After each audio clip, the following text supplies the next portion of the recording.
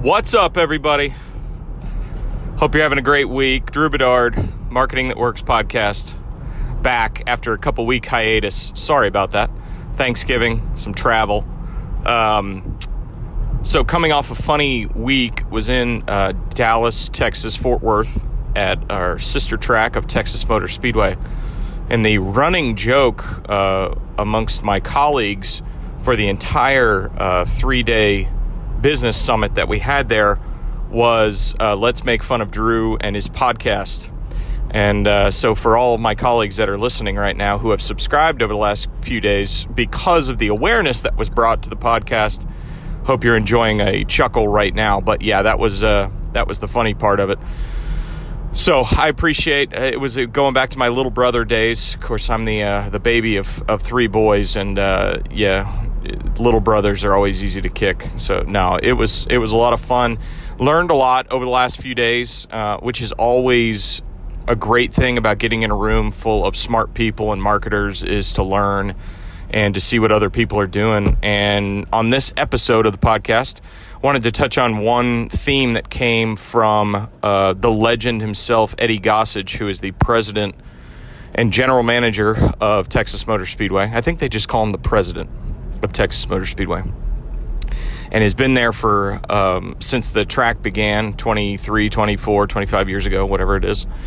And he's an icon in the sport and in the sports world in general. Eddie is known for doing big, outlandish promos. He actually comes from a background of working at Bristol Motor Speedway, which is where I work, way back in the day. And he told a story about there was only 3 people there when he started at Bristol Raceway. There was him, he said, my secretary who helped sell tickets, and a maintenance guy who cut the grass, which was hilarious, and almost like your parents telling you that they walked uphill both ways in the snow to school. I'm sure there was a few more people, but he may be right. And then he told some other funny jokes about stories traveling with other general managers. But to get to the root of it, what Eddie talked about, and you're free to, for all my friends who are listening from different places and who've never heard of Eddie before, he's worth a Google. Eddie Gossage, exactly how it sounds. But what Eddie was talking about was, he's kind of an old PR guy. And he talked about a story where it was something about the Cotton Bowl, that maybe the Cotton Bowl was going to shut down. The Cotton Bowl, the legendary football stadium in Dallas. And so just as a stunt, he painted a football field on the grass at Texas Motor Speedway and said, well, hey, they can come over here. Well, you know, it was obviously a stunt. I mean, he even talked about it that the grass at that time was only 80 yards. You could only paint a field 80 yards long and 40 yards wide. But it got a ton of attention. So that's the topic for today, is how are you creating attention? I thought about that a lot on the plane ride back last night, kind of looking out. And it's really a great perspective when you're in a plane, and whether it's daylight or the nighttime, as you kind of look out, and if it's a clear night, you can see these big cities with lights, and you're like, man, there's so many people out there.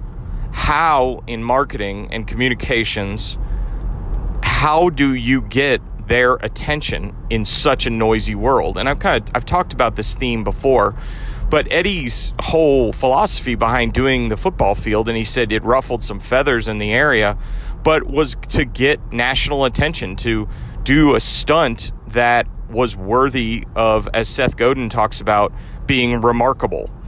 And it was, and it's still, he said it's still to this day, 18 years later, when he did that stunt, ends up in newspapers, or it ends up on a web story, or people ask about it and they say, so you guys going to do that football game someday? It's kind of like our football game in 2016. It had been the most hyped and talked about event for 20 years, ever since our chairman, Bruton Smith, who's also a heck of a promoter, kind of discussed, hey, I'm going to get Tennessee and Virginia Tech, or we're going to get Tennessee up here and play a football game. Sure enough, that kind of crazy idea became a real thing and was a phenomenon and had 160,000 people at it. and was on ABC at 8 o'clock at night and had College Game Day here. And it was, as one of my favorite authors and great podcast, Peter Diamandis, who I've talked about before, he always says, a crazy idea is a crazy idea until it becomes a breakthrough. And, sometimes you've got to create these attention-getting ideas, even if they're crazy and even if they'll never happen or never come to fruition. But sometimes that's the thing that can get you on the radar and on the map of all these people sitting down in these cities, looking at it from high above last night, just thinking about how do I get their attention? How do they look at us and think about us? And, there, of course, is a fine line of doing that and then potentially alienating or creating distrust, I guess, within your community and within your constituency, your consumers. But more often than not, people love fun. They love the idea of a stunt. They love the idea. Richard Branson is probably the most famous, and now everybody's taken after him. But Richard Branson would almost every single time Virgin would launch a new company or a new brand out of Virgin Records or Virgin Galactic or Virgin, the Superstore, the whatever. He would do something crazy. Like he would jump off a building or come in a tuxedo over the water, or, he'd just do something crazy because it was something that would get attention. I mean, it's an old formula that works. And, I've talked a lot about Jesse Cole and the Savannah Bananas, but that was one of his parts of his book, was about that they don't really spend dollars on marketing. They just try to create word of mouth worthy pieces to their, it's not even really marketing. It's just word of mouth attention getting activities. And that's what keeps people coming back and keeps talking. And that's what it spreads over social media, or it spreads person to person. As Seth Godin, again, kind of talks about viral and fungal, as he talks about. So the lesson for today is that how are you constantly brainstorming to get attention for your brand in a good, authentic, fun way? But, how do you get the newspapers writing? How do you get the web to notice you? How do you break through in a noisy world of clutter? And everybody's kind of doing the same stuff. Everybody's doing emails. Everybody's doing social media. But the good old-fashioned PR stunt is still a thing. And it could still help your brand to break through when there's just a lot of generic brands out there that are just kind of running through the motions. So think about it today. Can you do something? Can you do something a little crazy, a little off the wall? Something that has people look your way. And maybe that could be where it started as a crazy idea, but could maybe be a breakthrough for you. So good to be back. Thanks for everybody listening, and rate and review the show. Very, very much appreciate it.